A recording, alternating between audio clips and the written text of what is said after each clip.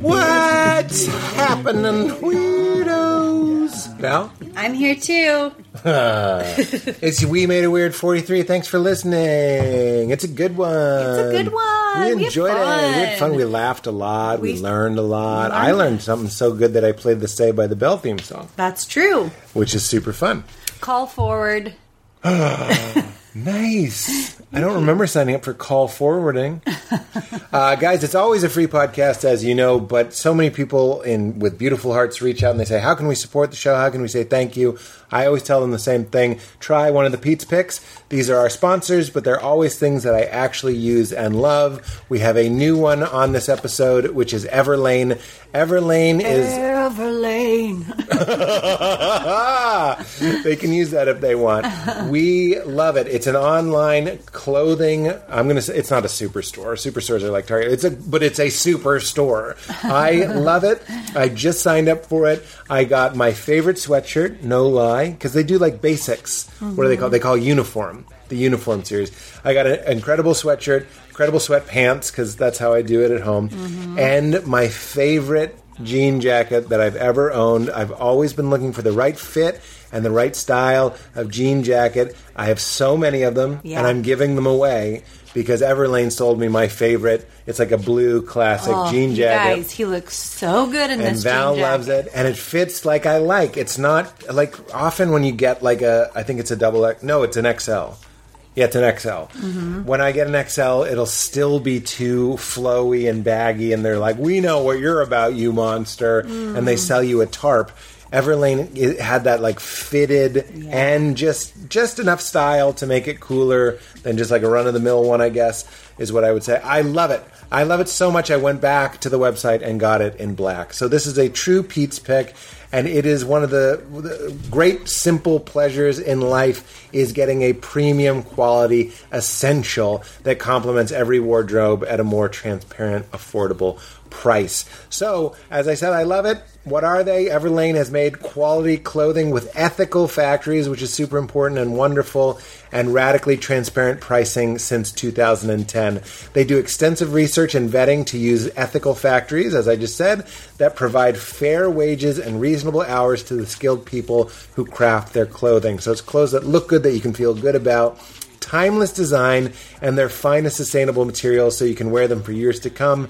And most retailers, as you know, hide their markups. Everlane believes their customers have the right to know how much their clothes cost to make. In fact, they share exactly how much their products cost to produce at each stage, so you know what you're getting and why it costs what it costs, which I love. I've never seen a company do that before. Everlane has everything you need to upgrade your summer uniform, whether you're going out on the town with friends or having a movie night with the fam. You can get workout to takeout, swimwear to trackwear, styles for lounging at home. As I said, I got their sweatpants, which I love, or hitting up your favorite late night spot. Their breathable, organic cotton trackwear gives an elevated take to tried and true basics, and get a head start on. Well, actually, this is dated. This is the most. We're in summer, so now that you're in summer, get some of Everlane's sustainable swimwear collection, made from 13,768 pounds of recycled plastic. Love. These guys don't just make great clothes; it's great clothes that have a mission, that do great things. I love it. They have a great essentials from denim to super soft loungewear. And Everlane partners with the best and most ethical factories in the world. They have a 30-day return from the ship date, which is awesome. And all uniform clothing comes with a 1-year, 365-day guarantee. So, if you want to get some new clothes and show your support of this podcast, go to everlane.com/weird and sign up for 10% off your first order plus free shipping, and get easy returns within 30 days of the ship date. That's 10% off your first order when you go to everlane.com/weird and sign up. Thanks, Val. That was fresh. Yeah. Also, Kitty Poo Club. Do you have a cat? Do you love your cat? Yes. Yes, you loved your cat extra. You loved it. You love that cat. In quarantine, that cat was your life. Mm-hmm. And now you want to treat it right and treat yourself right, because even if you love your cat, I guarantee I've owned cats I've had cats most of my life. I always hated the kitty litter box. But Kitty Poo Club is here to fix this for you so you can get back to the best part of having a cat, which is loving that cat. So Kitty Poo Club is a convenient all-in-one monthly litter box solution. Every month, Kitty Poo Club delivers an affordable, high-quality, recyclable litter box that's pre-filled with the litter of your choice.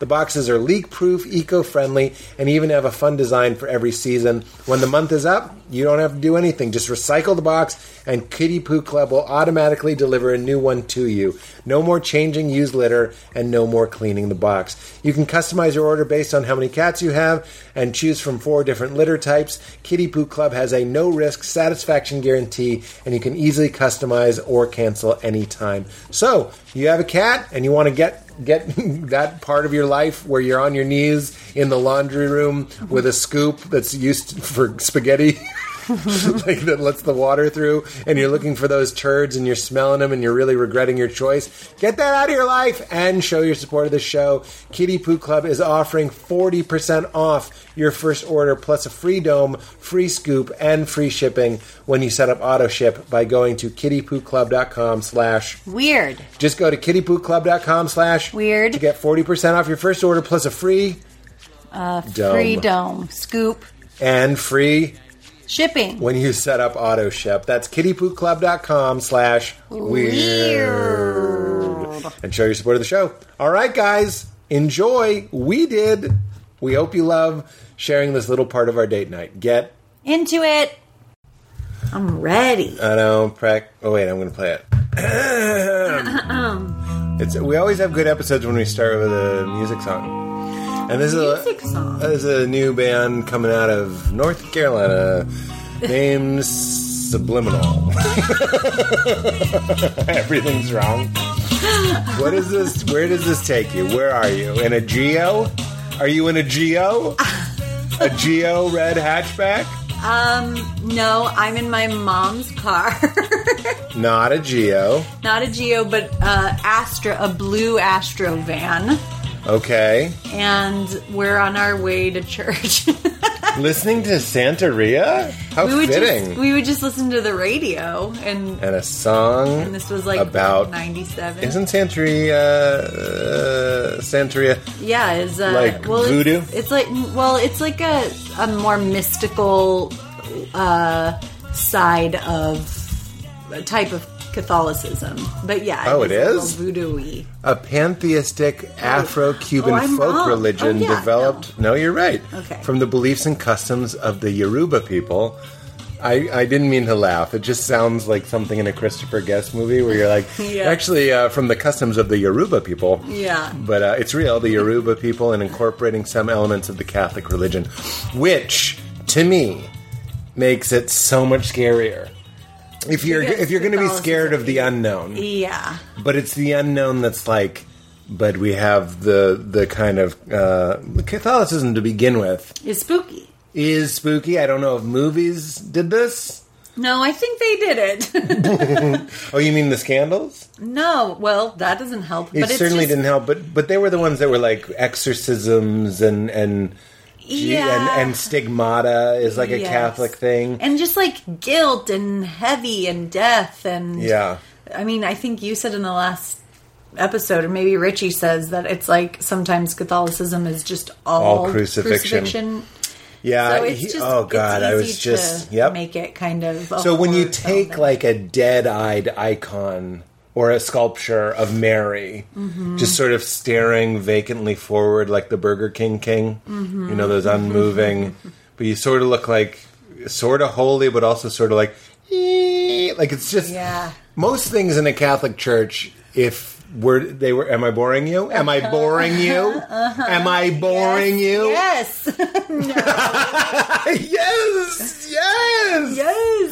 But I am. No, you're not. Most things in the Catholic Church, if you put it in your bedroom in the middle of the night, would be immediately terrifying. Yeah.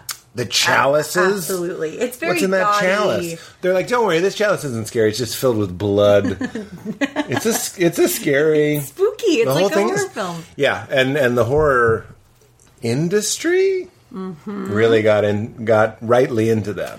Have you ever yawned because you were bored? That's not a thing.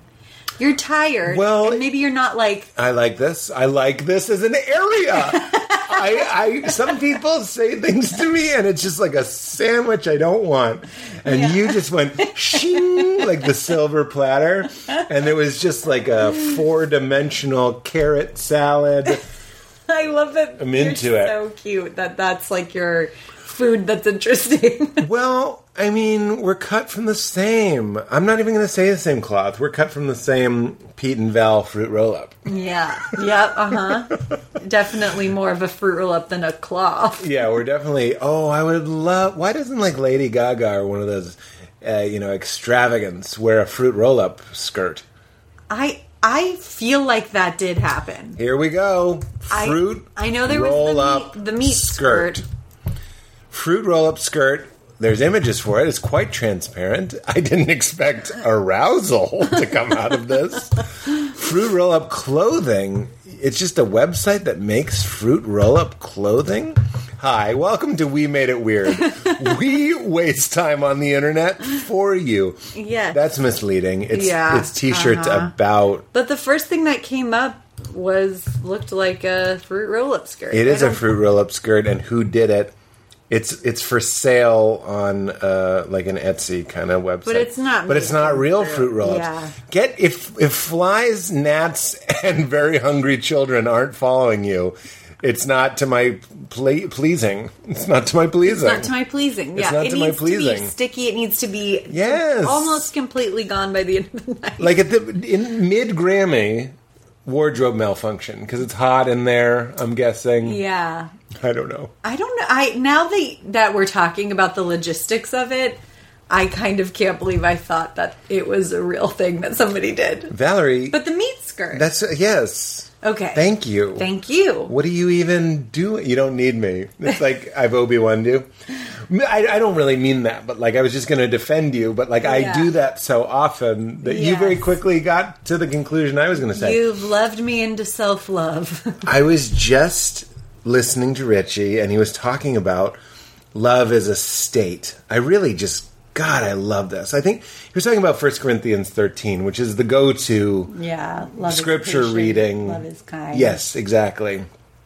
Boy, he said so many fascinating things. He's like, if I have all the knowledge, I'm without love, I'm noise. If I have all of the wisdom or correct beliefs, I'm nothing. He says that, or the scripture says that? The scripture says that. That's what I thought. But... And then, the scripture. Oh, the scripture. It's in the scriptures. It's in the scriptures. And then third was like, if I give away all of my belongings and let them carry my body to burn me, like, but don't have love. So, and Richie's like, that's charity and social justice. It's like everything you do. And it's not love. It's not like romantic love. It's not even an action. Yep. And this is what Ramdas says. It's a state. And when he says love is not rude, it does not boast. He's like, if you feel the need to like big yourself up and brag, you're not in love. Like you haven't surrendered to the eternal, timeless moment. You haven't dropped anchor, and you're not seeing clearly. This is making Isn't that good? That's so good, and it's making me think of what I was sharing with you yesterday that I heard from Tara Brock's most recent podcast. So let's just like put that over here. You want me to write that down? Remember that, sure. What do I write down? Tara Brock podcast. Yeah. Here's a box of pens. You guys didn't even know. Right, limbic.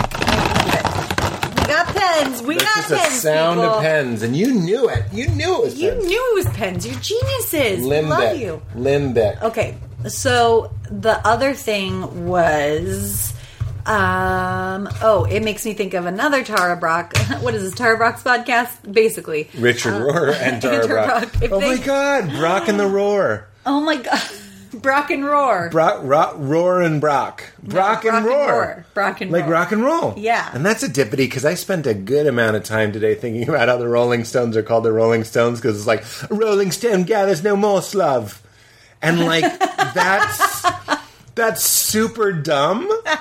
You know what I mean? It's like a Stitch in Time with the 9 stitches. Well, it sounds like something that they thought of in the 50s. I know that they were more of a 60s band, but they probably started in the 50s. And it's like, we're a Rolling Stones. The Rolling Stones, we hit a rock and roll. We play our bass up here, and we play real clean, and we do our band. Keep the lips under control, Mick. It's 1954. We're not quite ready. They ain't ready. They ain't ready for the 4 lips, Mick. What is this voice? They ain't ready. I don't know, but I like it. I like it too. Wow, looking at the peaking EQ.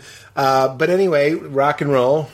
Tara Brach. Yeah. But you were going to say something else. Another Tara Brach. Another Tara Brach that it makes me think of is what she said on our podcast with her, which was so great, that the idea of like emptiness without the moisture of the heart. Yeah. And it's like anything without the moisture of the heart. That's it. Is worthless. And that's what I love so much about her and Jack Kornfield and this training that I'm doing. And this is why they're like my greatest teachers, is because truly they are always, and I watch them do Q&As, and they are always answering what love's answer would be. Yeah.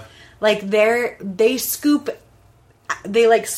by the moisture of the heart for every answer. They take an answer, they dip it in the moisture, and then they hand it to you. Yep.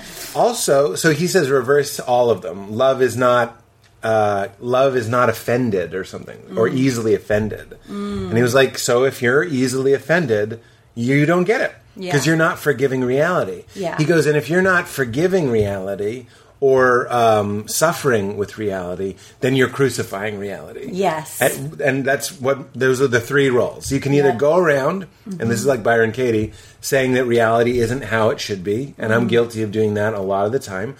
Almost 99% of those instances are, my dog shouldn't be barking right now. Yeah. That's a challenge.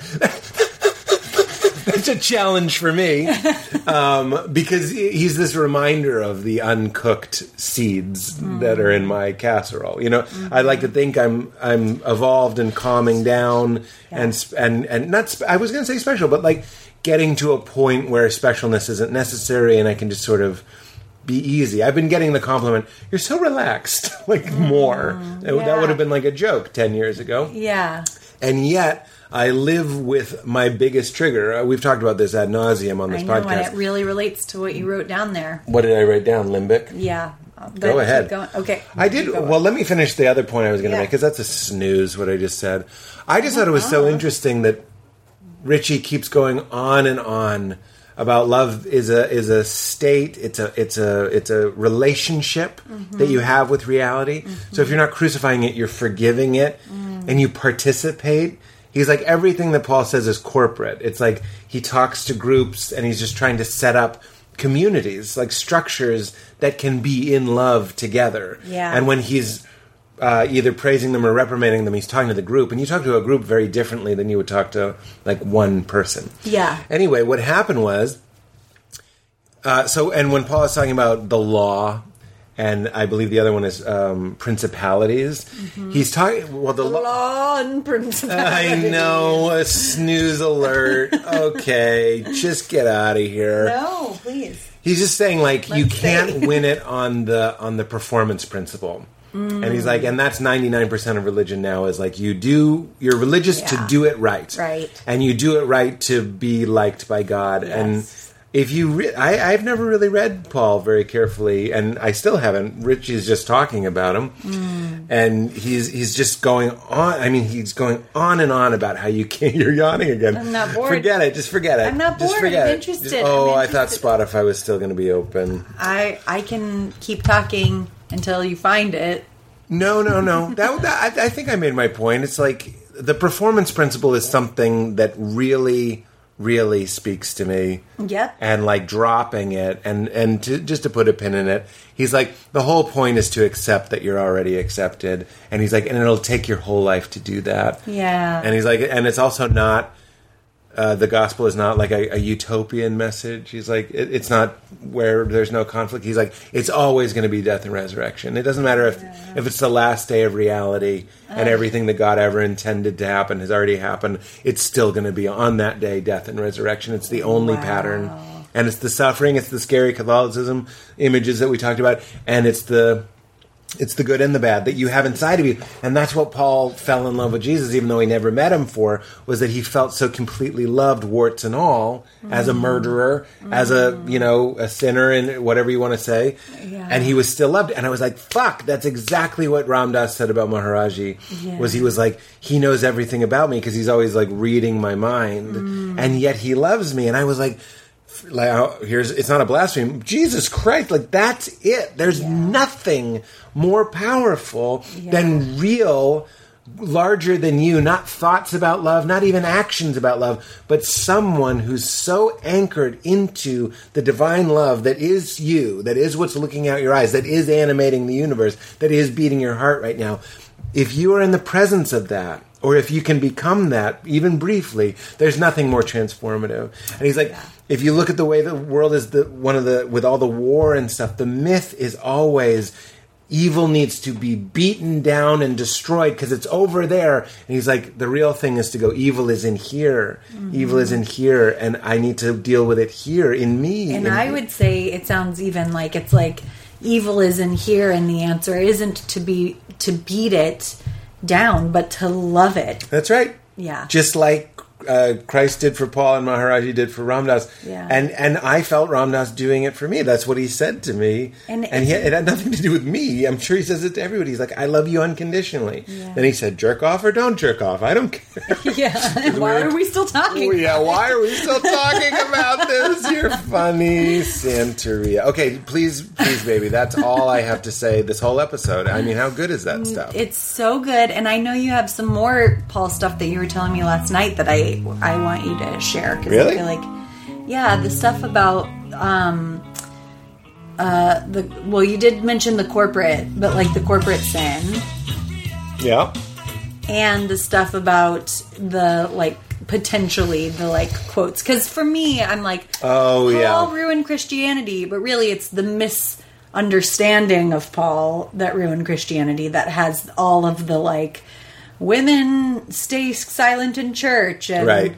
No, if you're interested in that, I can't adequately summarize all that, but it's called Great Themes of Paul. It's on iTunes. It took about 10 hours to really turn me because I went in that way too. Yeah. But you know what Richie does a lot of the time? He's like, he lived in a world, like we live in a world that can't imagine a reality where we don't murder or, kill 1 million animals an hour. That actually we eat 1 million animals an hour, so we're killing way more than that, I'm sure. Wow. So, and I'm not even wagging my finger. I'm just saying there's a parallel, there's a corollary. Yes. We live in a world where we couldn't conceive of a world where that's not happening. Mm-hmm. So if I was writing letters to a church that I started, the Church of Weirdos, and I said something like, okay, we eat meat, but try to eat grass-fed. Yeah. That in 1,000 years in the vegan future, they would be like, the fuck? Yeah, so you were okay with that? Because that's what Paul says. He says, masters, be kind to your slaves or something. Right. And then in one letter, he says, masters, free your slaves. But and what Richie does is he goes, this is his blind spot. He's just wrong. He's writing letters. Yeah. That were never intended to be scripture. You know what I mean? But he said, masters, free your slaves? In Philippians, I believe. Or Philemon. I'm sorry, Philemon. Philemon. I used to shop at Philemon's. I'm just trying to remember. Okay. Okay, go. Limbic. Yes. So, one other point about that. I love it because, like, all of that stuff about, like, the evil and loving it, and that life is always going to be death and resurrection. Like that, I really love that, and I think that is the paradigm shift that I have kind of intellectually, and I'm still trying to, like, embody it and remember it more frequently, which is that, like, it's light and dark, baby. That's the deal. There's no way out of that. And that is not a problem. Tell them the Sleeping at Last lyric that melted our hearts. No, actually, I really... Because there's another line. Look up the lyrics for Uneven Odds. Okay, so, you guys, if you're not listening to Sleeping at Last, what are you doing? our not good friend, our acquaintance. We only say that friend. because if he hears this and he's like, I wouldn't say we're good friends. I know. I wish we were better friends. He's such a good person. And Ryan O'Neal. He is, I would say he is my favorite. Him and Lisa Gungor are my two favorite songwriters of all time. Yeah, and he's incredible. I happen to know both of them. But he has a beautiful song called Uneven Odds that will make you cry. It's like about a child's mother dying, so it's about the saddest thing ever. But the chorus is, maybe your light is a seed and the darkness the dirt. In spite of the uneven odds, beauty lifts from the earth. Yep. And then at the very end, it's like a beautiful instrumentation and then gets quiet and he sings. And when he sings, he sounds like he's crying, by the way. And when he sings, I am always crying. He says, you're much too young now, so I'll write these words down. Darkness exists to make light truly count. Well, isn't that gorgeous? And what that made me think of that line specifically, because it's like, if I love you because you're good, then like, who cares? Big fucking deal. But if I see the whole picture... Yes, or believe the right thing, or did the right thing, or attended the right service, or did the right ritual, this is why the law is a bunch of bullshit. Yes. It's just a gift. But if I see everything, every flaw, every moment you were mean to the dog or whatever... Yeah. And I love you just as fully. I mean, that is loving you fully. I do want to say I'm not that mean to the dog. No, that's true. I just sort of get frustrated. Yeah, I didn't mean... I just don't want people... I would never... touch the dog, or it's just like, come on, please, stop. Yeah. It's just that. Then that love means so much more. So why wouldn't that be true for life? If I love life only when I'm happy and when things are good, that's not really loving life. Yeah. Like if I can... It's bullshit. It's liquor love. It sucks. Yeah, fair You love weather me when I'm friends. Special? Yeah. Fuck you, dude. You love me when I'm like tap dancing and giving gifts and in a good mood. So Patton and his wife Meredith did the podcast, and I was talking about, I was in a real foul mood the other day, 2 days ago, like kind of as dark as I go, really like, I don't know why it drops all the way to 0. Sometimes it drops in the 70s, but I went right to the low 10s and was just like, I should write something now. Because when I do write books or essays or whatever, I'm always in my best place. And I was like, I think it might be more gospel, it might be more true if I wrote about how we're all infinite, dignified citizens of Earth and children of the mystery that are already loved and accepted as we are. And then write the next chapter and be like, I'm a fucking asshole. I'm greedy and selfish. And like the Bird Talker lyric, if my brain sees two choices, it always just picks the easy one. Yeah. Like I'm lazy, and like false. Like I can be false sometimes.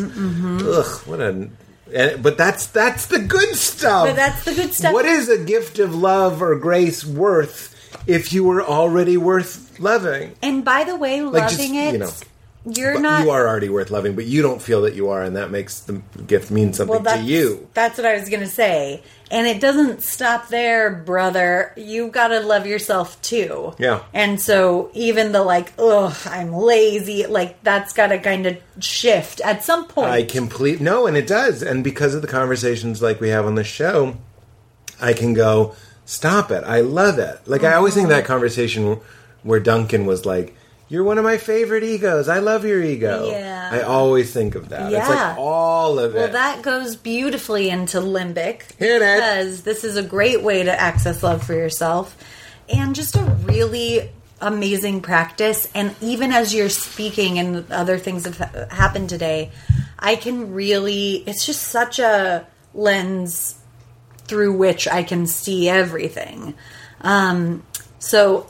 Tara's podcast, most recent podcast episode was like something like from limbic to liberation. And your limbic, as just in case you don't know, the limbic is part of the survival brain. So that's where like fight, flight, or freeze comes from. So she talks, it's so good you should listen to it, because I'm just going to do like a brief summary. But she talks about doing the practice of looking at it through your limbic intention and your highest self intention, or your true self, or your... But taking a moment to give the limbic interpretation. That's the whole point. Yeah. So the thing about let's use Brody as an example. The thing about Brody is you are all of these things. You're loving, you're patient, you want Brody to be a spiritual practice, you want to love Brody in his entirety. Mm-hmm. And then he barks and you have sound trauma, and that immediately puts you in your limbic. So my love of Brody actually makes it way worse because I love him. Mm-hmm. And Richard is always using his own dog as an example of the spirit of God in all things. He's like, dogs have souls, basically. He's like, why would we draw the line here? It's like, look at a dog. Yeah. Look at the love. Look at the presence. Like, what are you, crazy? Yeah. So I share that belief. Yes. So it sucks that I'm like, I've said to him before, I'm like, if reincarnation is real, I'm so sorry we got paired together, only in the moment where I'm like, come on, man, stop barking. Yeah. I'm like, I suck. It makes it worse. Like, I wouldn't be suffering if I just thought he was a dumb dog. Yeah. I'm suffering because I have sound trauma.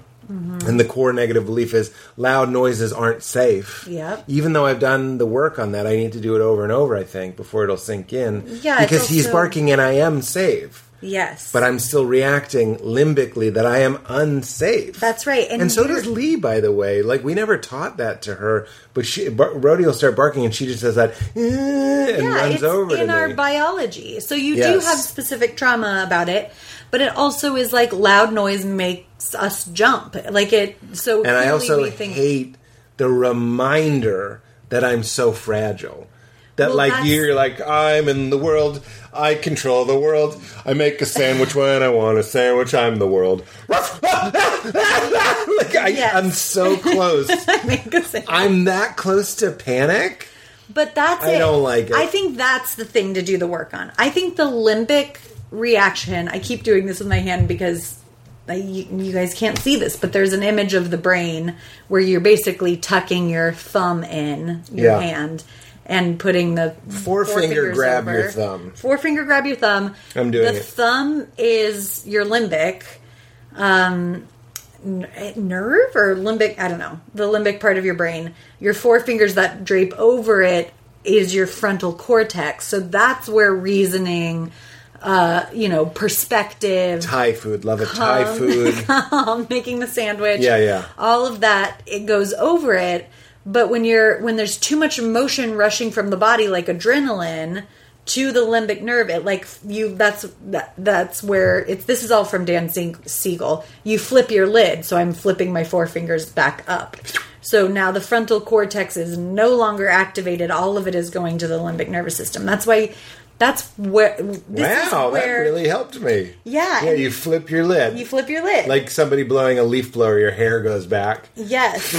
So that's why you have to address the limbic nerve first before you can because if you're trying to access your frontal cortex at that point, it's no longer accessible. You have to first go through the limbic. It's like living with the Criterion Collection being with you. Oh my God. I get to sit around and eat air popcorn and just fart and you just bring me the goods. I really am just like a dog that's collecting treasure from the beach. Well, don't say dog because I really like you. I like Brody too. God. I mean, none of this is I'm just repeating mostly what Tara Brach says. But I do think that's important, and this is a really great example. We're going to stick with the Brody example because I love it. Because you mentioned doing the work on it, yeah, and I think that this is where I, have historically been like, I don't think that the work is the whole picture. I think it's great practice for mindfulness of thoughts. But we have biological trauma reactions, and then we have to work with the limbic, and so the limbic is not going to answer questions like, is that true? The limbic is like, yes. How do you feel when you carry it? What? Danger. What's so funny is speaking of trying to love myself for how I am, I love people who sort of can intellectualize it but also show their limbic. Laura Bites. Yeah. Last night, Beth Stelling and I had a great chin wag just about, like, I can't remember what it was, but it was something vulnerable. Yeah. Something sort of like, yeah. And we were just bonding so hard over that. Yeah. So it's not that it needs to be of service to people to be lovable, but my Panic at the Disco, Panic at the Doggo, is a bridge between me and other people that have limbic trouble. Yes, but also here's the thing. Here's the thing, chicken head. It's not, and this is true for everybody, as Tara Brach would say, this is not your personal pathology. Everybody has, it's not like some people have a big, I don't think. Some people I have understand, bigger yeah, that's limbic. good, I like this. So everybody has that, and so here's what I think where the work comes in. The belief, when you start to tell your story, so Brody barks, you get scared, you kind of react pertly to him, just verbally. And then you start telling yourself the story of, like, I'm so fragile, I'm a piece of shit, why do I practice all of these things? Yeah, and just then to be they mad don't at the dog. work. Yeah. And those are the things I think to do the work on, because that's storytelling. That's the verbalizing, yeah. But your reaction in that moment, This is deeply helpful, yeah, I hear you. I think the only way to work with that reaction is by tending to the limbic nervous, like, is it nerve? I don't know, but the limbic part of your brain. System. The limbic system, exactly. And the only real way to get to that is through kindness and nurturing. It's interesting. I've often thought if you had, like, Eckhart Tolle and somebody fires a gun into the air, his shoulders have to jump. Yeah. You know what I mean? So, yeah. But isn't it funny that we're even talking about that? That feels so churchy right now. Yeah. To be Like, you put, what if Jesus, you know? Yeah. What would Jesus do if he'd met Hitler? Yeah. Would you, like, be cool with it? Yeah. By the way, so everything you just said was so great. We both laughed because I queued this song up. But this is literally what I heard in my head when you started telling me about how to have compassion and patience for my limbic while I'm waiting for my lid to reassemble so I can deal with it a little bit more consciously. Which, by the way, as I'm saying that, I'm so proud, and not in a bad way. I'm just proud that first people are listening, that they're interested in this. So I'm proud of everybody, and I'm proud of you and I right now having this conversation. I wish more people. Don't you? I mean, obviously, I'm thinking my childhood. I'm like, I would have jizzed a giraffe's load if anybody was like going like, wow, that really, that went to the lower parts of my brain, I need to take a second. Oh my God! And this is how it made me feel.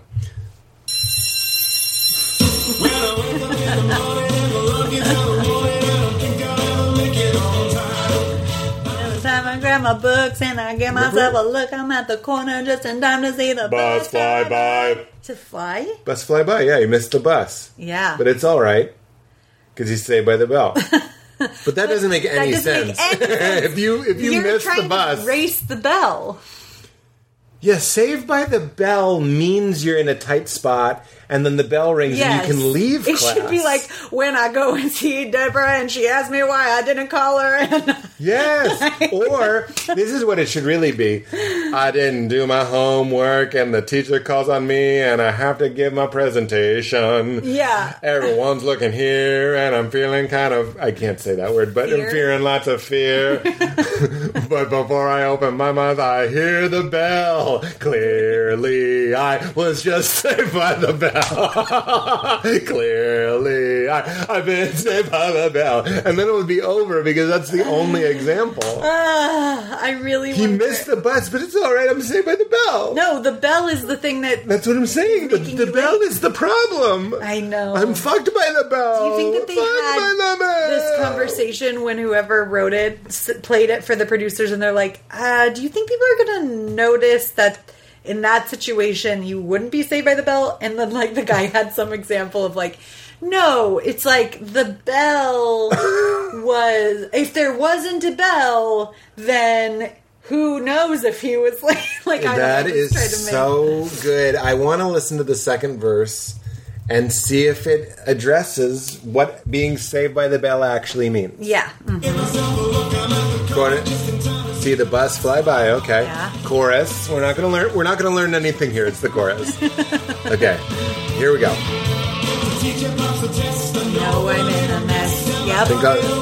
This is it. Okay, this is it. He's done. I can't believe. It was your example because it's so ingrained in there. Yeah. But it really was. My dog ate all my homework last night, so he doesn't. Writing on my chair, she won't know that I'm there. If I can hand it in tomorrow, it'll be all right. Yeah. Is the rest of, I mean, we can listen to it. Oh, I'm sorry. Riding low in my chair. Yeah. That's not being saved by the bell. That's being saved by covert tactics. Yeah. You should say, like, she saw me and she called on me and asked me to stand up and present my findings from my homework. Then the bell rang. If it doesn't end with, then the bell rang. Clearly, I've been saved by the bell. There are other songs called Saved by the Bell.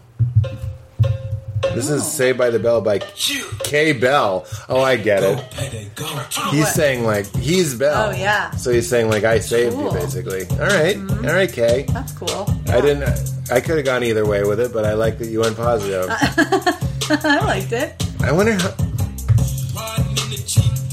Okay. This is so close to Hot Shower. Wait a minute. Oh, no. Okay, just play Hot Shower now. Oh, I don't have to. I will. No, do it for the people. Yeah. I mean, I'm sure this is like, it's like if we're playing... Well, let's see. He has 4 monthly listeners, so no disrespect to K. Bell. Yeah. But I guess it does sound like Hot Shower. Let's just play Hot Shower. One, to prove your point, but mostly just to enjoy Hot Shower. I know, Hot Shower is And that best. song did come out in 2021, and that's not Hot Shower. This is Hot Shower. Hot Shower came out in...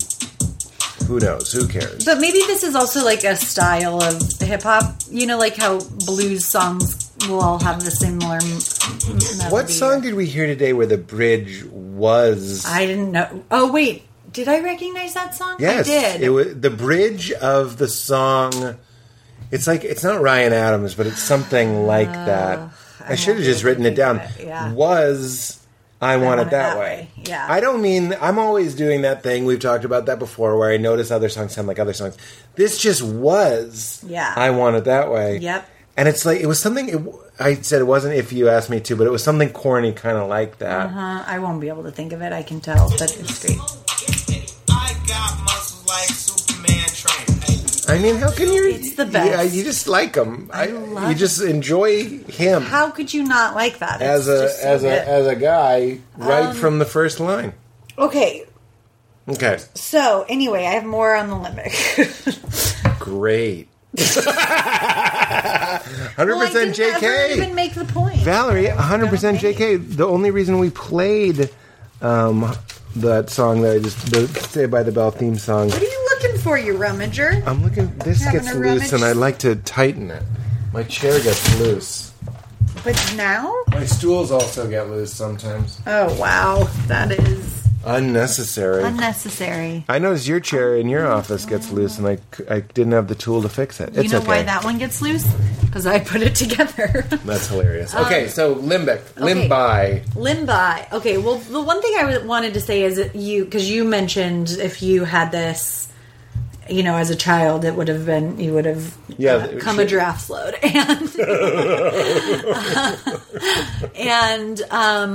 And it just made me think, like, this is applied. That whole flipping the lid hand model is from Dan Siegel, who has a great book with Tina Payne about parenting, which I recommended, I think, in the last podcast. It's called The Whole Brain Child. And that's where I first heard that. Because they talk about... So Jason Segel and Tina Fey wrote a book about the brain? Yeah, about parenting and the brain. Weird.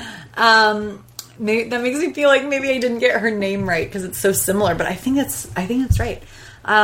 and they talk. So it's really helpful to know for yourself, and it's helpful to know for your child because, of course, their frontal lobes aren't even fully developed. Yeah. And so he talks, for example, about like the difference between a downstairs tantrum and an upstairs tantrum. And we're really seeing this with Leela.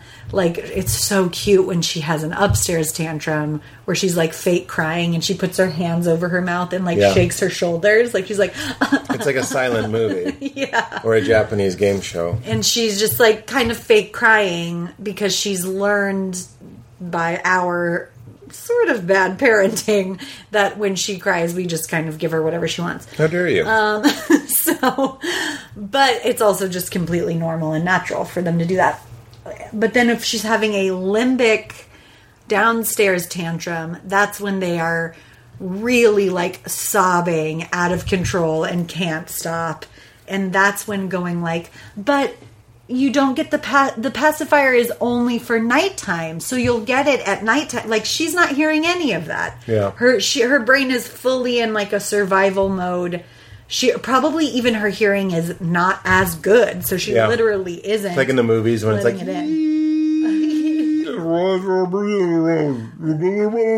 exactly. Mr. Lerner. Yeah, and that's where you just sit and be with it and let it out and like nurture, and that's the name of the game.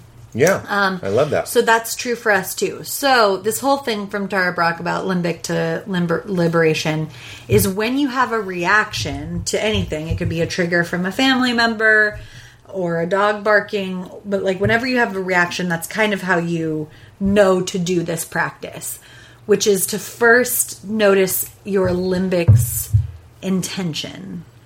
And so Limbix is my favorite cereal. It makes me freak out. An ice cold bowl of Limbix. Silly rabbit. Limbix are for toddlers. Yeah. Okay.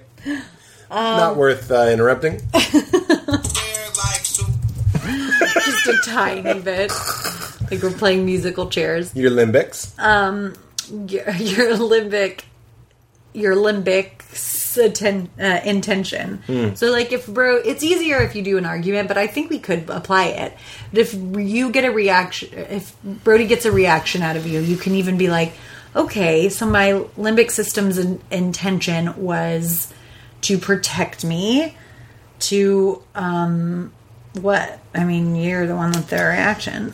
Oh my God. Yeah, no, I love this. To get to safety, to like protect my daughter, to protect you. These are all, I don't feel like I have to do that, obviously, but, there's like a protect yourself, protect everybody.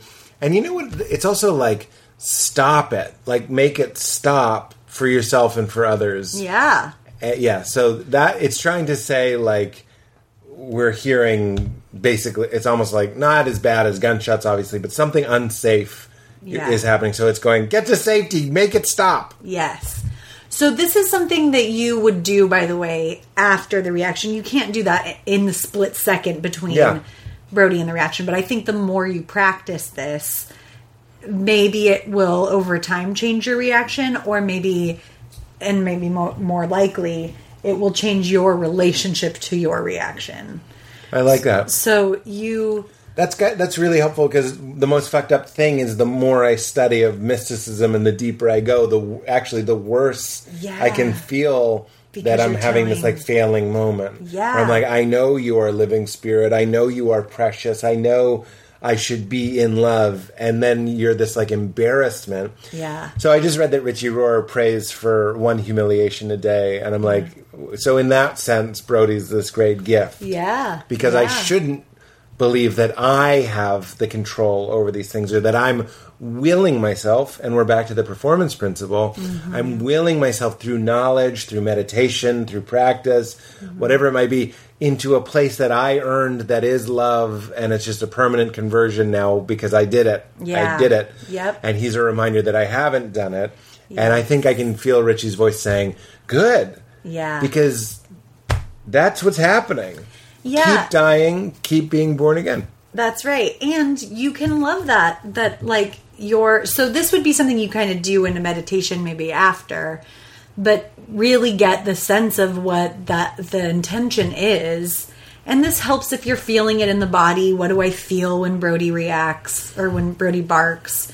What is that? And when you ask yourself what the limbic's intention is, allow it to like arise from your body, not your brain. Yeah. You know?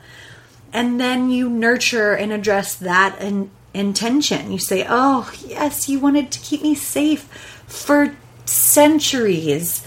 An animal's dangerous noise was to alert me. Specifically, I would imagine, I haven't heard this, but I think you would agree Barking with was this. probably to alert a human of danger. Exactly. Yeah. So it's so encoded in me. This is not a failing. In fact, Thank that's you what for- Brody is saying. He's saying danger. Yeah, that is what Brody is saying. He's doesn't not know. saying hello. Yes. And so you tend to that and You speak nurture to it directly and you love it. And you love it and you're kind and you're like, thank you for alerting me. I'm okay. And then you ask yourself, what is your highest intention?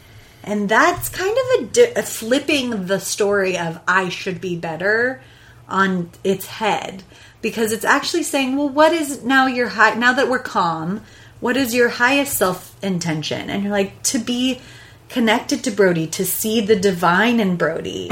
And you connect and love that intention, as opposed to being like, I didn't do it, I'm not doing it. You're like, look at that beautiful intention in me that I want to do that. Yeah. And you're it's not a failing because the intention is the thing, you know? Yeah. That's So- really nice. I think that's a really great, I'm loving it. I heard it yesterday, so I've only practiced it a couple times, but it really is like, it's just helping me see things where I'm like, oh, that's just my limbic intention, and I can nurture that, and then I can redirect myself to identifying the highest self. It's death and resurrection. It's the opposites. Yeah. It's both sides of your brain. And that's what Richie keeps saying over and over, that it's not just being nice and believing the right things and being moral.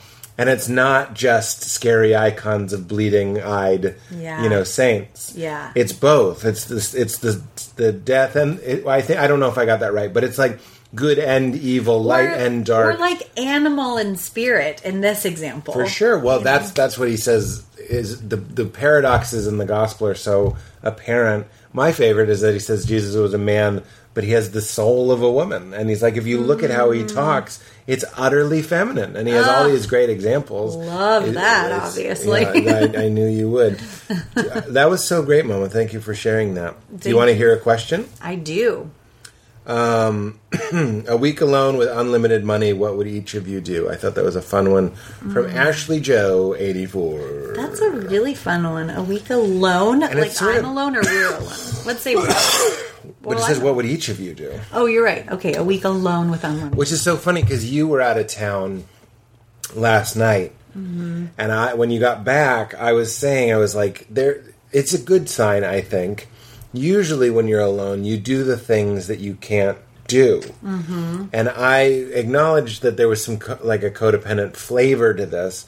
But when you were gone, I realized that there's almost nothing that I want to do that I don't do. Evidenced by my constant farting. That when you're there, it's just the same guy as the alone guy. Yeah. It's almost like if I did hold in my farts, who did I say? Oh, I said it to Patton. I was like, the fact that I don't really like exercise, like I walk and I hike sometimes, but like I don't like get on a machine and exercise, is linked to how I fart in front of you. Because exercise is discomfort now for good later. Holding in a fart is discomfort now for good later. Like the idea you have of me, but I will not exercise, and that's farting. Like farting is not exercising. So great. You like it? I think that's really right on the money and very funny. Really? Should I do it on the stage? I think there's a way to do it, yeah. It's hard to say fart on stage without people thinking you're a total hack. Fart. I think there's a way to do it. Farting and not exercising. This is something I'll see and have no idea what it means. Also, exercising is one of those words. How do you spell it? I know. It's one of my words. I actually am a pretty supreme speller, but that is one of my hardest words. Exercise. And Matt McCarthy bit squirrel and diarrhea. Diarrhea is impossible. Yeah. Diarrhea is impossible for everybody. I think it's DIAR. It's not as weird as you think it is at first. It's yeah, and then there's the H. HEAH. Is that it? No, there's only one H, I think. There should be two H. If you have an H, you got to have two H's. DIAR. Nope. H. It's two DIARR. HEA. Yeah. The HEA sounds like a department that deals with diarrhea. Squirrel. We're sending somebody from the HEA. That's how I'll remember it. Dire R HEA. That didn't help. No. Oh, diarrhea, like Rhea Butcher. Dire, like Rhea has diarrhea. No, maybe she doesn't want us to do this. Isn't there another Rhea? Okay, a different Rhea. They. If there's a different, I didn't say any pronouns, but I corrected myself. Okay, yeah, I was just making sure I didn't. The wonderful Rhea Butcher, Rhea, Dyer, R. Wait, there's no H. There's no second H. You spelled it wrong even in our example. Wait, I've forgotten. HEA. Yeah. I'm never gonna have it. It's a dire situation for Rhea. I get it. RHEA. Yeah. It's a dire situation for Rhea. We're taking Rhea Butcher out of this. There's another Rhea. I think it's the let's person find who another. played Carla in... Rhea Ripley is a Australian professional Rhea wrestler. Perlman is the... Rhea Perlman. Okay, Rhea Perlman has diarrhea. Yeah. It's a dire, but it's DIAR. Rhea.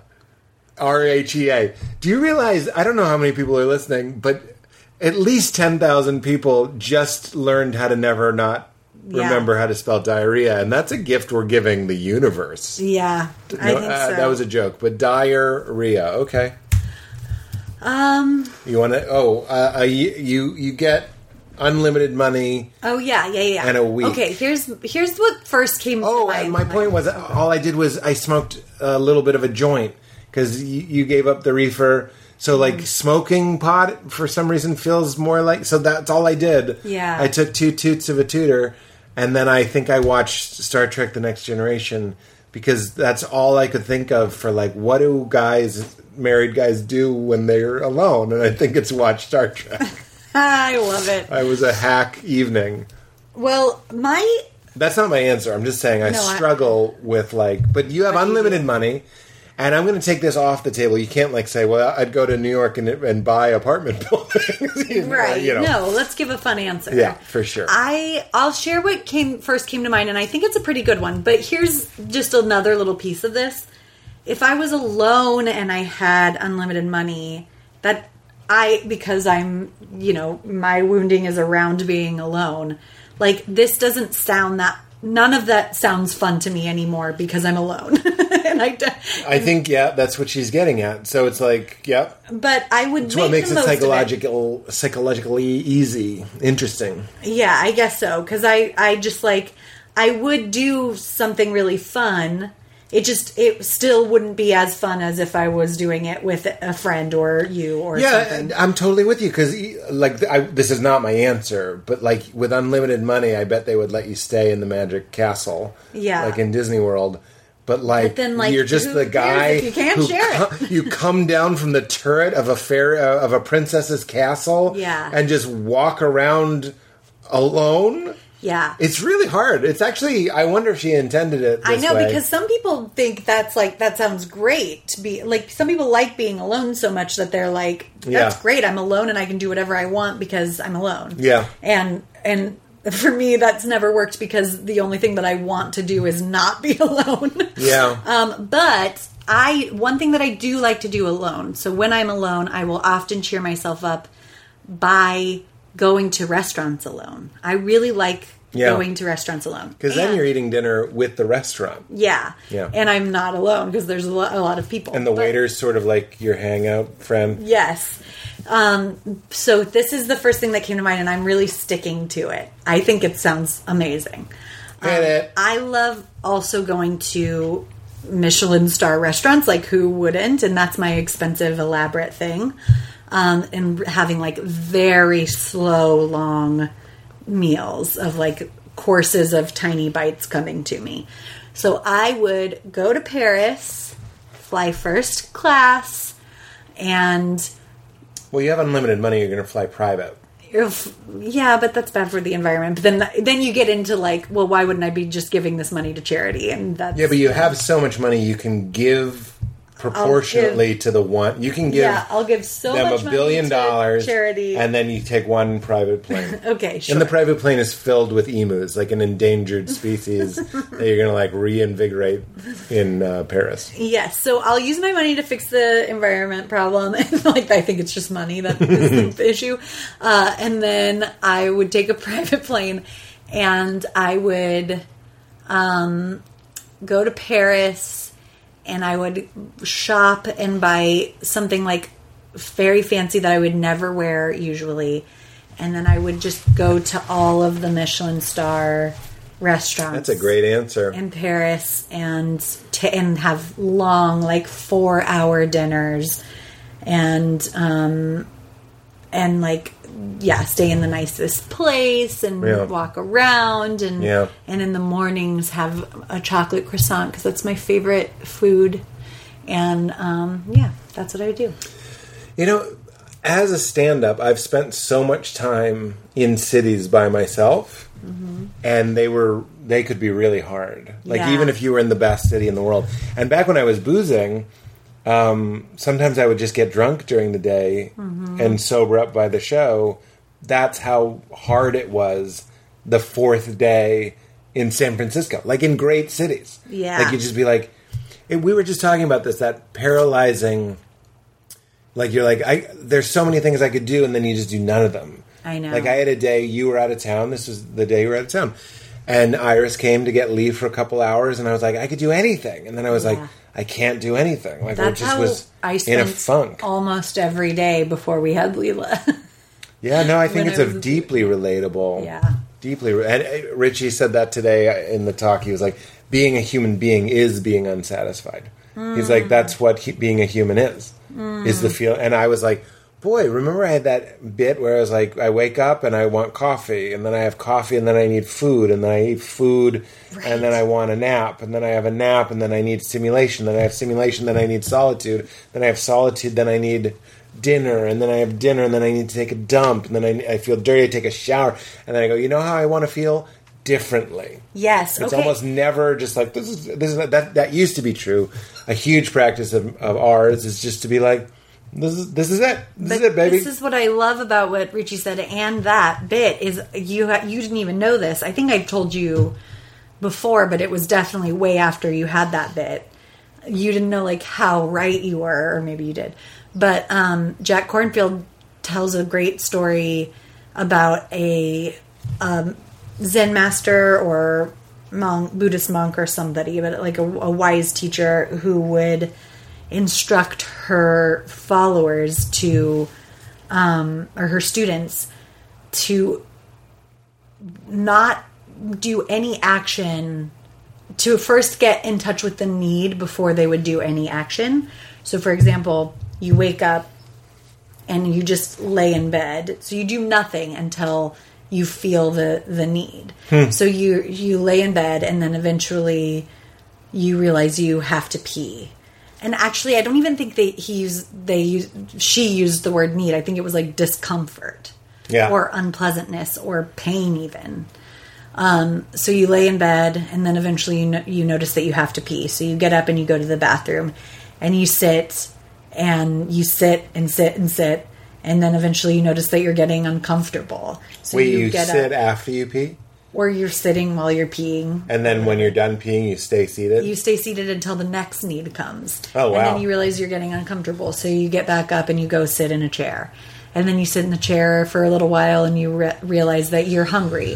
And then you go feed yourself. I love this. So, and it goes on and on the rest of the day. And the reason why she instructed that was to basically get in touch with the idea that being human is being unsatisfied, and have compassion for that. Like, this is what we're working with. This is the It's like the system. reality. It's the software that you're running. And it's not to be like, so isn't that awful? What a rigged game. It's to have compassion for it and just be like, this is the game. Forgive me, I did write it down because I've never done that bit on stage, and I'm like, I could even say to the audience, like, even right now, you're like, I was bored, so I wanted a show. But so many of you are like, I've had a show now, I want to go home. Yeah. You know, like, I think always there's some wanting to be the next place. Well, Ram Dass talks about it, too. It's in Be Here Now. It's one of my favorite things. So it's not a new idea. The line that made it unique to me was, you know how I want to feel differently. That's what sounded like a joke to me. Yeah. But anyway, so I've been doing this weird thing. I always want to be careful because even though I do struggle with overeating, I don't think I have unhealthy... What I'm about to say sounds kind of extreme, but it works really well for me. So I'm not recommending it, but I eat bats. And I have been since before COVID. Way before COVID. When I heard about that... I might be responsible for COVID. No, I don't think it was me, but when I heard about that guy eating the bat, I was like, yeah. Crispy, mouse-like, delicious. Don't they eat bats in Three Amigos? They do. I love That's it. what started it. Yeah. They also eat bats in Anchorman too. Which when we rewatched Three Amigos, and I was like, that's just in... There's no way that wasn't in the brains of the people writing Anchorman 2. I'm not saying this to say they stole it. I'm saying, like, everything is a product of everything that came before it's it. such an inspiration. So they have fried bats. I'm sure it was an inspiration, like, formed the senses of humor of the people, of McKay and of, like... Yeah, for sure. Because it did for so many people. I can also see a reality where you're like, okay, Champ has a fried chicken place, but it's bats. I mean, yeah. Yeah. I could see you both ways. Anyway, so Sadhguru, who's a teacher that we really love, he talked about... Somebody asked him about intermittent fasting, and he was like, this has existed for thousands of years in India as a yoga, because the idea is if your stomach isn't digesting, it can tend to the body. So it's not about weight loss, it's about healing, it's about regulating your levels, and not giving your stomach this constant churning task. Like, here, turn this into liquid, even like an apple. You're eating an apple, you're like, good luck with that. And it's like, oh, here we go. And if it's the way that I would, even when I was intermittent fasting 16-8, which would mean you just start eating at like 1 and you'd stop eating at 9. Okay, that's one way to do it. But during those 8 hours when I was eating, I was just eating all day, basically. Little bits. Meaning I'm cooking for Leela, I'm going to have a little bit. You're having snacks, I'm gonna eat way too much of those snacks. So he proposed, or he didn't propose, he illuminated me to the idea, and he said that this is a big yoga, and it's thousands of years old, is you eat twice a day, and the key is to not eat for 8 hours in between those meals. And when he said that, I was just like, for some reason, and this is the test everybody should run on all these things, and then maybe talk to a doctor too, but I was like, that just sounds intuitively correct to me. I don't know why, but I like that. And here, I'm getting back to what you just said. One thing, it just completely changed my relationship with food. I eat at 10, basically, on a normal day, and then I eat at 7. It's basically the no lunch thing, and then it's the no snacking thing. I've noticed a couple things. One is my digestion's much better. I have absolutely no heartburn. I'd occasionally have heartburn, meaning my stomach has no problem digest. You also stop eating 2 hours before bed. You can't just, like, eat at 7 and then eat till you're asleep, which is what I used to do. You have to stop 2 hours before you go to bed. So all of that. But the main thing is I noticed that what I feel as hunger, which is what you were saying, sit on the toilet until you feel something.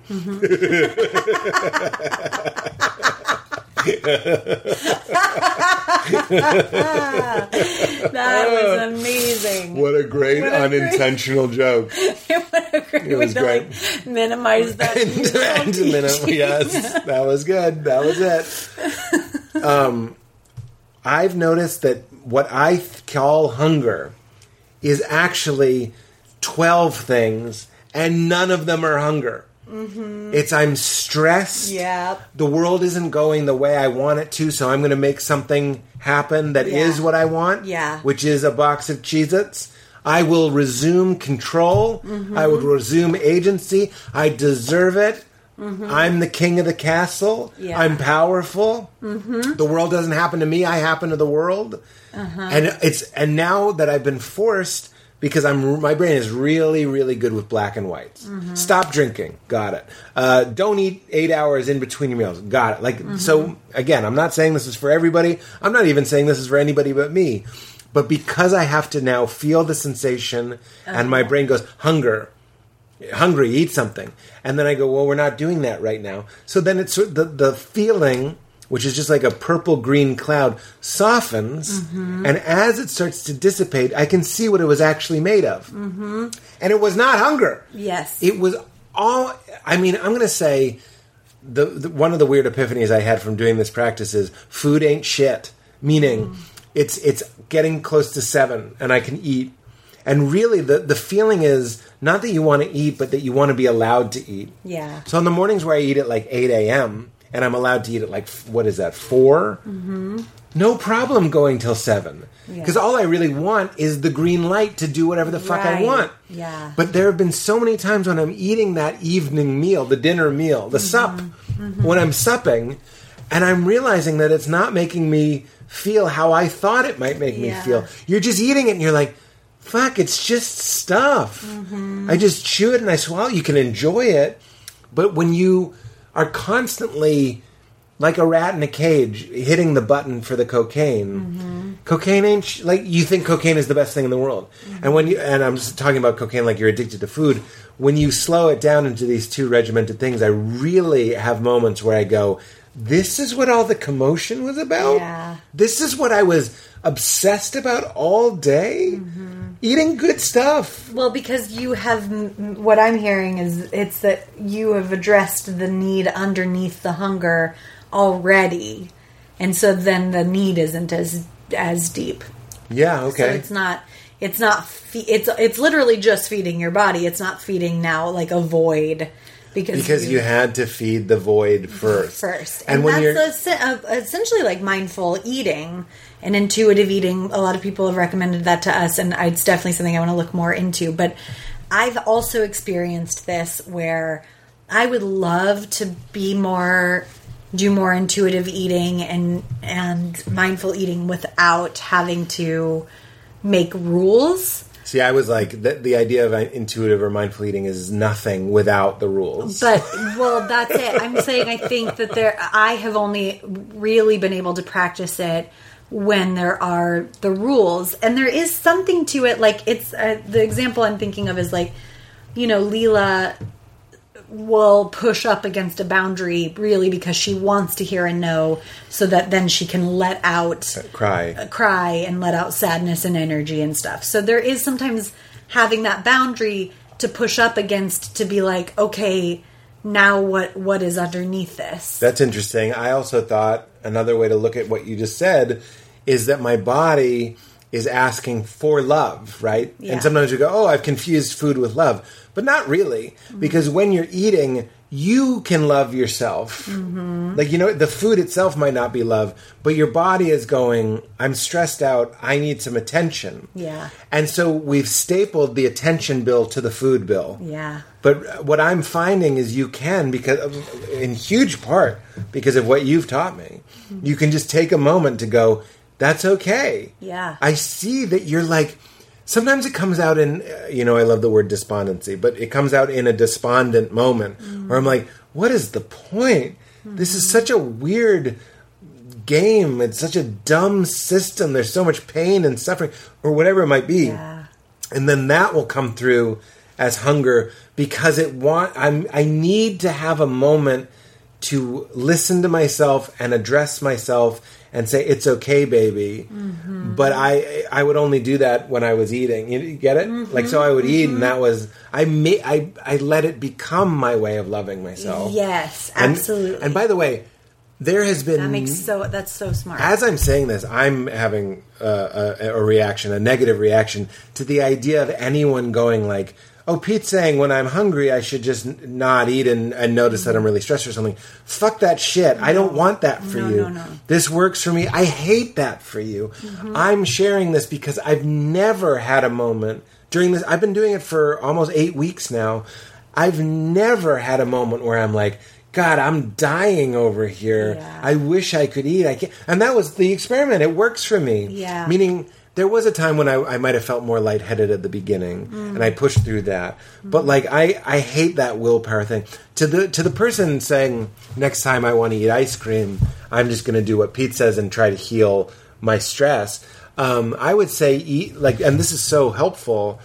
If you eat sugar in the morning, I don't think you can do 8 hours to your next meal, chemically speaking. Like if you're eating like refined sugar, you've lost. Like you got to eat. Like I eat a boring ass breakfast that I like. The reason I'm sharing this, it seems like such a non sequitur, is like you need to be eating in a way that allows you. You need to eat real food. Yeah, is what it is. You need to eat actual things, not processed food. Yeah. Otherwise, now they're pulling the strings. Yeah. And 4 hours, like even eating white bread or something, 4 hours later you're going to have a sugar crash, and your body's going to be screaming. Not I'm stressed. It's going to be screaming for a chemical that you introduced. So have compassion for that too. Really what it is like all mindfulness. It's like everything is in the pause before. And this has forced you to pause. Which I needed that force, yes. Yeah. And, but the pause, if there's any recommendation here, it's just that pause. That's it. That's it. And it's as an act of love, which by the way, goes back to that unconditional love. That goes to if you don't do it, or if you do have sugar in the morning or white bread or whatever, the love doesn't stop. The love continues. That's why thank you for shining another light on that, because that's what I'm saying. Yeah. Like really what I'm communicating is you're not bad or unlovable if you don't do that. Like and if it becomes another performance-based principle, where you do it and you're good and you don't do it, you're bad. Drop it. Fuck that shit. Because the shame is the issue, and we talk about that more in the episode with Tara Brach too. That the shame is the driving force behind any of this. That's right. And for some reason, something that sounds like something you would do to torture yourself, I actually found a liberation in that, which I never expected. And again, it was mostly because I have this thing on my hand. I do believe that it's getting smaller, and I think it might have something to do with it. Here's what I know is it started because I looked into, somebody messaged me and they were like, I have Dupuytren's contracture on my right hand, and they were like, you should get radiation. And then I even called a place that would do radiation, and that's such a nuke. I'm not saying it's a bad nuke, but it's a real nuke. It's like something intense. They're like, we're going to zap it 5 times a week for a week, and it's going to blow it up, basically. And I'm like, this is one of those moments where I want to put my money where my mouth is. First of all, this is not a life-threatening thing, so it's safe to play this game. But I was like, I believe in the whole.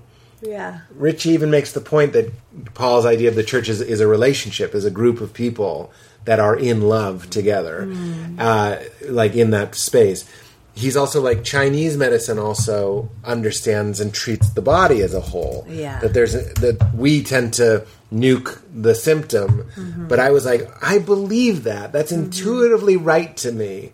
Something's going on here. Yeah. Maybe by doing this eating schedule, it'll give my body more time to repair. Yeah. And that seems to be working. And whether or not it's working or not, I'm really enjoying it. But anyway, if it causes judgment or negative beliefs, fuck that shit. It's had the opposite for me. Yeah. So what would you do with it? Oh, yeah.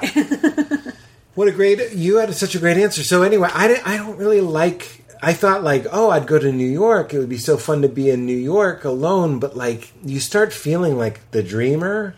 You know what I mean? Walking around watching other people in relationship can start to make you feel even more isolated. Yeah. So even if you're going and seeing great shows and stuff, it's what I said to Pat in my mushroom epiphany. It's all an excuse to be together, and it can be hard to bond with a group of strangers. I'm sure others might be able to do it. I struggle with it. The strangers actually seem to define my solitude. Yeah, instead of going like, here we all are. It's all beautiful. We're all here. That's interesting, yeah. So I think I would want to go somewhere, and this is a real snooze of an answer. I would want to go somewhere tropical and beautiful and do like a solo retreat. That's what I would do. And I know I'm not really addressing the money thing, but like you'd get like a house in Malibu really and rent it. Meaning, I don't think my fantasy is a spiritual retreat that someone else dictates what I do, although based on my eating regimen, maybe I would enjoy that. Yeah. I really, when I would go and see Ram Dass, I would have, 14 days? Less. 12 days? Yeah, I think it was less than that even. I think it was like 8 days. Yeah. Of just reading and meditating in a house by the water. I'm like, that really is my favorite thing. Yeah, great. So that's my answer. That's a good answer. And every morning I just burn a leaf pile of cash. That's how I'll address the money. Do you want another cue, or are you feeling like we're done? Let's do one more. Can you play your game where you and Val have to play a song and you don't know and you try to sing along? Yes, we can. C. Brown Incorporate Bus? C. Brown Inc. Bus. Okay, let's look it up. And we'll look up C. Brown Inc. Okay, so the most, first of all, I wish I would remember to play these funny sillies. We're going to go on to, it's a new website called Spotify.com. So, like writing a story together, give me like a word, like one word. Sandwich. Sandwich. But wasn't that person... Oh, I thought the person recommended a song. No, he said, will you play that game where you try to sing along to a song I you thought don't know? that the C... No, that was his handle. Oh, okay. Sandwich, and I'm going to say fire. The song that comes up when you type in Sandwich Fire is Food for the Soul by a band called Sandwich. Great. Val and I will now sing along to a song that we've never heard before. Okay.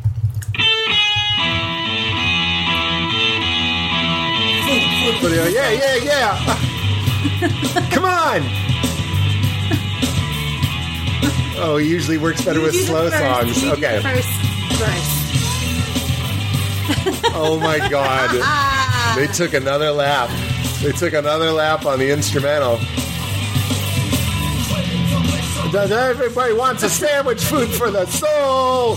We can't do it. It's too fast. Do a slow. It's got to be a slow song. So we'll pick a Celine Dion song. Sorry, guys. Good luck finding one I don't know. There's definitely a Celine Dion song. Okay, it has to be one of her newer stuff because I used to listen to her so much. Of course, we're going to go into the late 90s. This album. Everyone had that album. Okay. I had that album. I didn't have that album. No, I know these. Okay, Blue Christmas. These are The Prayer. I think I know The Prayer. I had this album. I'm trying to tell you. It's her Christmas album. Everyone relax. You have to do one recent. She doesn't have recent albums. Oh, 2019. There Boom. we go. Courage, Deluxe Edition. Thank you, Celine. Okay. Flying on My Own. That'll be mine. Okay. Because that's what I'm doing. I'm flying on my own. Okay. Ooh. Yeah. Ooh. Let me sing in my ear. It's like my own friend. It's too fast. It's not that fast. You're just bad at it. I'm already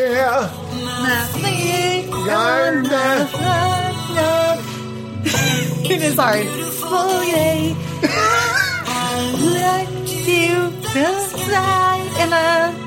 You're good at it. It's that the right way. Flying on my own. Wow, no fair. Okay, my turn. I'm flying on my own. You're just way too loud to hear what she's actually saying. Well, I just knew she was going to say flying on Yeah. man. Yeah. Okay, now it's too fast. Here's Lovers Never Die. Is this that slow? True? Yeah, this is slow. Okay, here you go. Okay. You gotta try to see what she's saying. I'm going to. You say I'm forever. Oh, come on. Okay, go to the next one. Come on. No rap. No rap. I think that's a No rap. rap. No rap. No rapping. Okay, falling in love again. Because her husband died. Aww. Don't make it sad. It is sad. There's nothing going on their day. Never feel like love again. My way. Where did the guys? I see your face. The only thing I could see. I'm on a go. It's the end of the rope. road. We'll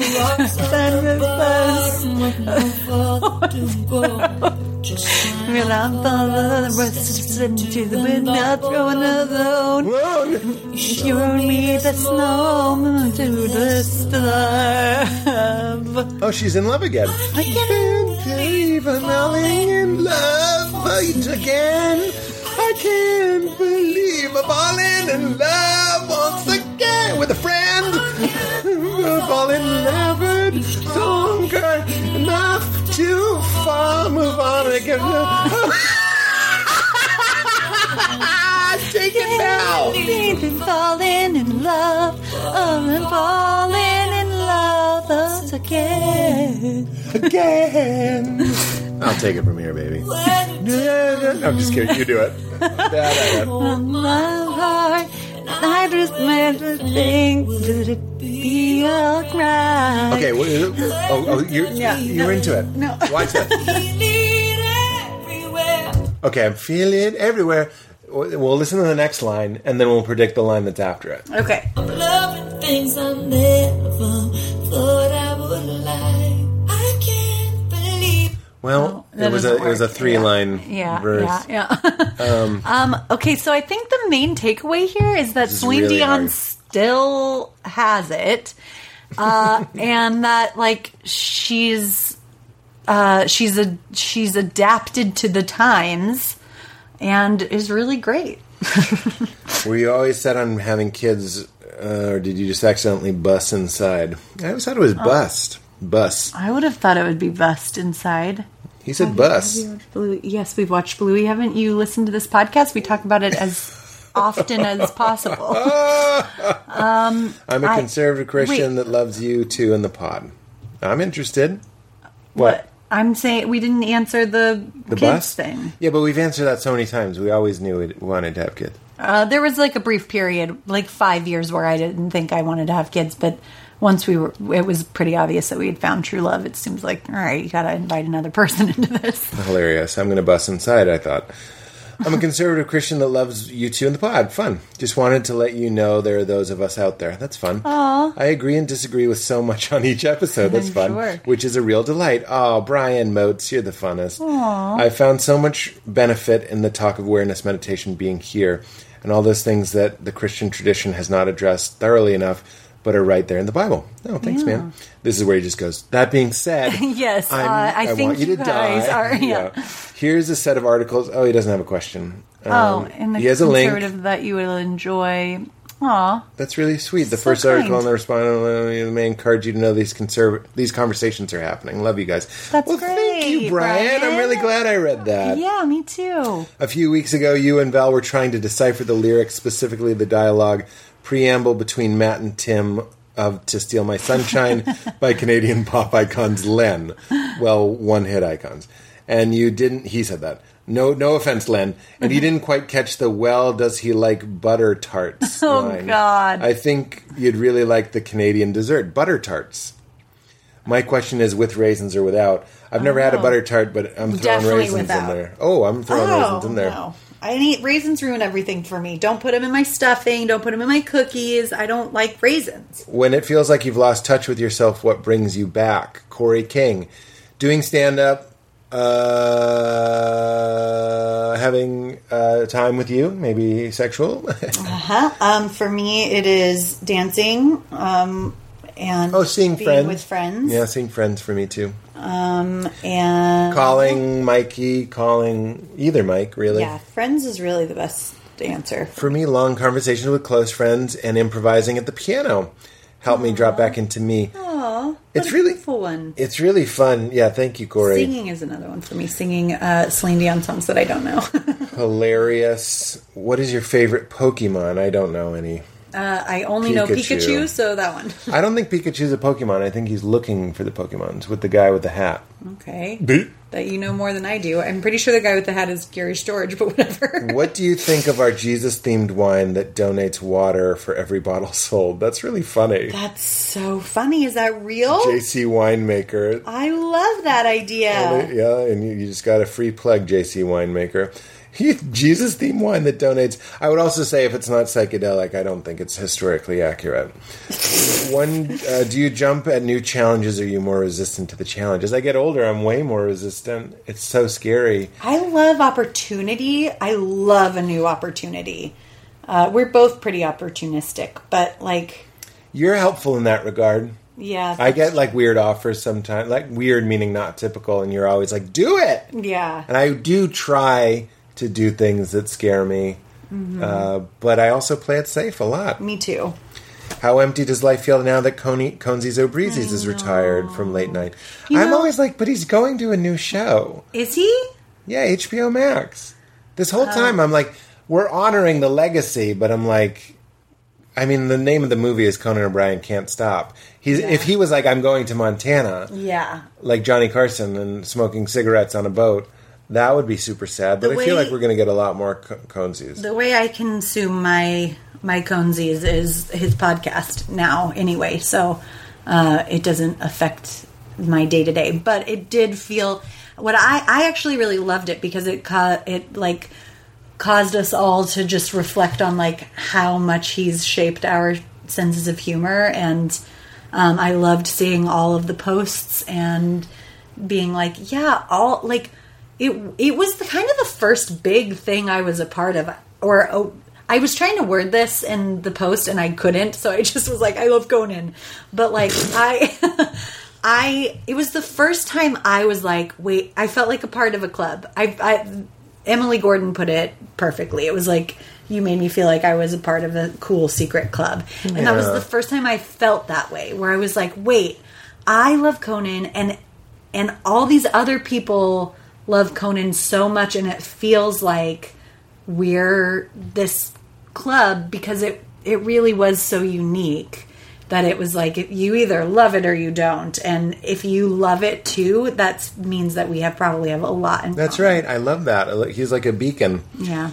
Also, he changed my life. I didn't want to go too much in my post, but he started everything for me. Yeah. JP Buck booked me. Conan liked me. Late night show with him. After the 2 spots, the unbelievable happened. Yeah. Yep.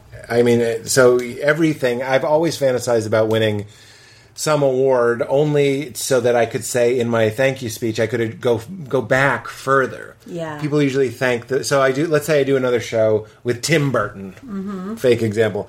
I would love to win an Emmy or something for that show, go up on stage and say, I'd like to thank Conan O'Brien and JP Buck and Jeff Ross. I'd like to thank Judd Apatow and Josh Church. You know what I mean? Like, go to the shows that made them aware of you to give you the show with Tim Burton. Yeah. But you don't have that. That's why they put time limits on those things. I know. I do want to also say that I never, like Conan, through our kind of fun life, I've gotten to meet a lot of people that I love. But Conan is the one that I will have moments, because I loved him so much when I was a kid. I have moments where, like, he's talking to us and I'm going, oh my God, I can't believe I'm looking at Conan right now. I can't believe I'm talking to Conan right now. Like, because it's like I just never in a million years thought that I would get to know him as a person. And I don't know him that well, but like, just never in a million years thought that I would get to know him. And I like went to his show. I went to the late night taping when I was 15. And I really thought that this is the one chance in my life that I'll ever get to see him, and that was like such a big deal. And now we get to talk to him sometimes. And you don't have to go into details, but that was kind of an uncomfortable family trip, and so it wasn't what you hoped. Yes, and then you got to redeem it. Yeah, I redeemed it. Made me feel good by 1,000. Yeah, a lot of people asking if I'll interview Bo Burnham again. I would love to. Yeah, I don't know. Like, I have such respect and awe for Bo. And I've texted him over the years, because it's been years since he's done it, if he wants to come back. And this is not shots fired on Bo. He'll reply to other things, and he's a kind and generous person. But sometimes he just lets those go. Yeah. Which, by the way, I'm in the biz. I know how that goes. Sometimes no answer is the answer. But that made me sort of like hesitant to ask him again and just be like, if he wants to come back on, he'll say something. Yeah. I don't know. I I haven't drafted the text, but so many times I've almost wanted to be like, and it's usually when I'm in a good mood, be like, so many people are asking, and I love your special. We could just talk about it for 2 hours. But it's like when you have that, you're almost like intimidated by his genius. Yeah, sure. So like there are other people that I don't feel as bad about bothering. Hounding. Yeah. And it's probably because I'm closer to him. Like, Kumail is a huge star now, but I'll bother him. And he'll also not reply. And that'll be it's fine. It's not personal. He's just always on his phone, but never replies. I mean, that is the way you... That's what if you I would roast Kumail, I would say, experience. For a guy who's always on his phone... How many times are you just looking at a text from me? I just think it's me and not replying. But in his defense, to my texts. In his defense, I'm usually texting him some nonsense. That's true. And some people just want to unsubscribe from the Pete Holmes text list. Yeah, I get it. Yeah, I wish I could unsubscribe from my own. And I would also say when he texts back, you guys go nuts. Like, if I'm away, this has happened so many times where you're on a group text. I'm on the group text and I'm away from my phone for 30 minutes and I look at it and it says 42 messages and it's just you and Kumail and Emily just like riffing a million texts. And honestly, I love that. I love reading. I'll read all of them. You will? Yeah, I go back and I read it. But I have a no scroll. You get one screen group chat. Yeah, there's no scrolling. Yeah. And also, don't reply to an old email. I can't be scrolling. I don't know why. An old email? Like, if you write me an email, and the way you do it is by replying to an old email chain we had from like 6 years ago, and the email isn't even in reference to that, and I just get an email that's like re.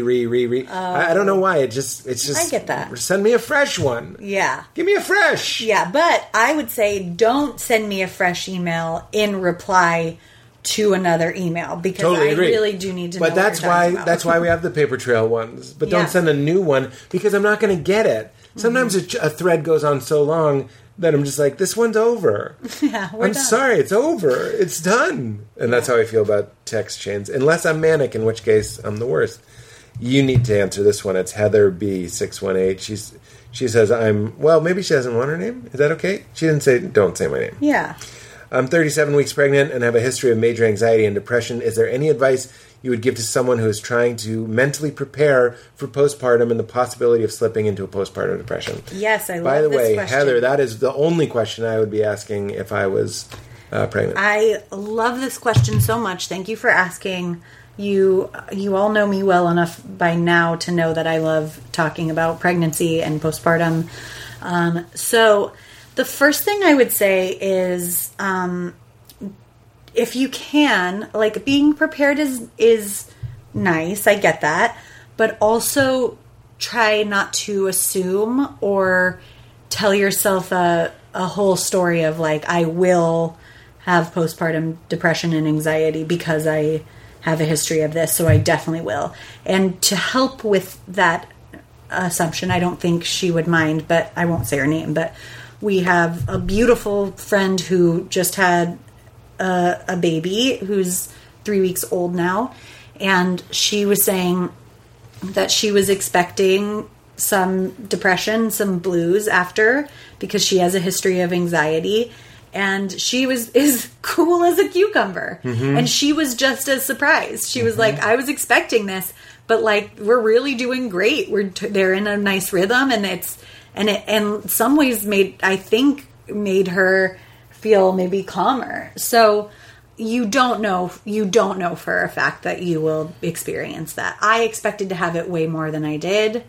Doesn't being around other people really help? We talked about that. So that's what I was going to say. So I think it is a weird game of, like, set yourself up for support. That's the best way to prepare. And then notice when your mind is telling the story of, I will experience postpartum depression and anxiety, and just say, thank you, mind. Thanks for looking out for that. But we're okay right now. And just continue to notice that when you can. But setting yourself up for support, and also noticing, I think this is important, there will be most likely moments of depression and moments of anxiety, and that doesn't mean that you are falling into a bottomless pit. that means that you very understandably just did this huge thing. Right. And there's going to be just moments Well, of don't depression string and anxiety. things together. If Yeah. things are strung together, forces beyond you. But that's just good advice for everybody. Yeah. It's like we said, Muji says, stop calling the day a bad day, or I'm Yeah. having a bad day. You had a bad moment. You're having and bad moments, but like, why string those together into a necklace? Yeah. And then it's always like, you're stuck in a closet. Mm-hmm. The real panic goes like, I'm going to be in here, I'm going to run out of air, I'm going to die, nobody's going to find me, they're going to find me on Monday. Yeah. And like, that doesn't help you. Yeah. Just calm down and Yeah. maybe try and kick the door down. But I think as an act of love and doing it from that space, setting yourself up for support. So really making sure that you have people around you, whether it's friends or family members or a postpartum doula, if you don't have any of those, some way to have like a community, because that's really how we were meant to do this. We were never meant to be alone. My therapist was like, I remember telling her that I would have some dark thoughts when I was alone with the baby. And she was like, yes, we were never meant to be alone with our babies. Like, never. Yeah. So just trying to have as much support as possible and having people around you. And then there is a great book called The Fourth Trimester that really talks a lot about this.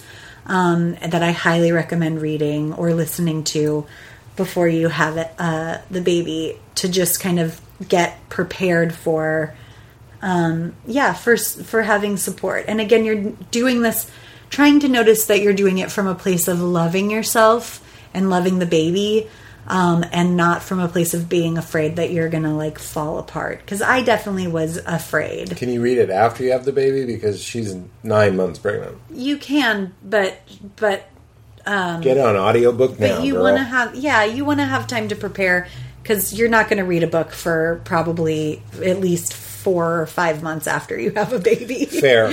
Also, just like, having kindness for yourself, knowing that this part of it is so small, so short in comparison, knowing that you will return. If you there will be probably a period of time where you're like, who am I?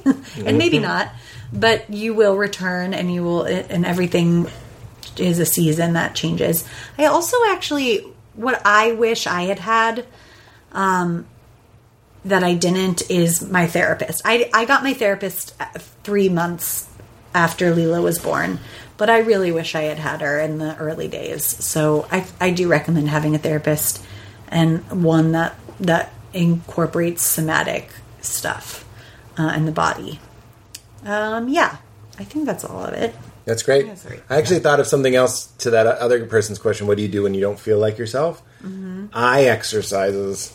That's why Exercises. I have my red and blue glasses. Eye exercises. I thought you were saying like EYE. eye exercises. No, eye exercises. I don't exercise. I do eye exercise. Although exercise is a great answer. Exercise is The best answer. Well, I said dancing. Hiking. Yeah, hiking. And then, but for me, EYE exercises, because often when I'm feeling blue, it's because I don't have access to the energy, the mental energy, to find connection and to find joy and appreciation, because I just feel too mentally worn out. Yeah. And that's often, in my case, I'm pretty sure, linked to eye fatigue, that I have very bad convergence sufficiency, which we've talked about. Abby Emily was the weirdo that told me about that after I had the car accident. So if your eyes aren't operating properly in conjunction with one another, if they're not converging sufficiently, that can lead to brain fog. So I'll every 4 months, I'll just do this regimen. It's called HTS2. You have to get, I think, a doctor to prescribe you to it. Tim Royer, who did the podcast, is the one who turned me onto it. I'll do that again. So I have like super, and also Alpha Brain and things like that. Yeah. No joke. That's not a like fake plug. Great. All right. Are we good? Are we good? Yeah. I have a poem that we can... Thank you for these great questions, and we will continue to go through them in the coming episodes. So if your question didn't get answered, please keep listening. Yeah, I'm into that. You have a poem? I have a poem because this week my beloved grandfather, Papa, died. And so I thought I would read When Death Comes by Mary Oliver. Okay. I'm falling in love once again. That was only funny to me. Very silly. It was only funny to me. Well, I knew you were going to do it. Yeah, you could see. All right, here comes old Eric Satie. He's long dead, so we won't even see the residuals for how often we play Gymnopedie #1. But someone in the Satie legacy will. I hope so. Maybe Sadie? Are we not saying it right? I don't know. Well, I think we say it the way Alexa says it. yeah, we learn most things from Alexa. Yeah. All right. So this is When Death Comes by Mary Oliver. When death comes like the hungry bear in autumn, when death comes and takes all the bright coins from his purse to buy me and snaps the purse shut. When death comes like the measle pox. When death comes like an iceberg between the shoulder blades. I want to step through the door full of curiosity, wondering, what is it going to be like, that cottage of darkness? And therefore, I look upon everything as a brotherhood and a sisterhood. And I look upon time as no more than an idea. And I consider eternity as another possibility. And I think of each life as a flower, as common as a field daisy and as singular. And each name as comfortable as comfortable music. Sorry. And each name a comfortable music in the mouth, tending, as all music does, towards silence. And each body a lion of courage and something precious to the earth. When it's over, I want to say all my life, I was a bride married to amazement. I was the bridegroom taking the world into my arms. When it's over, I don't want to wonder if I have made of my life something particular and real. I don't want to find myself sighing and frightened or full of argument. I don't want to end up simply having visited this world. Aww. It's so beautiful. Sorry, I feel like my awe was stupid, but it was genuine. Yeah, it's so great. That's great. Thank you, Mary Oliver. And rest in peace, Yeah. Papa. Yeah. And Mary Oliver and Eric Satie. Oh my gosh. All right. Great. Keep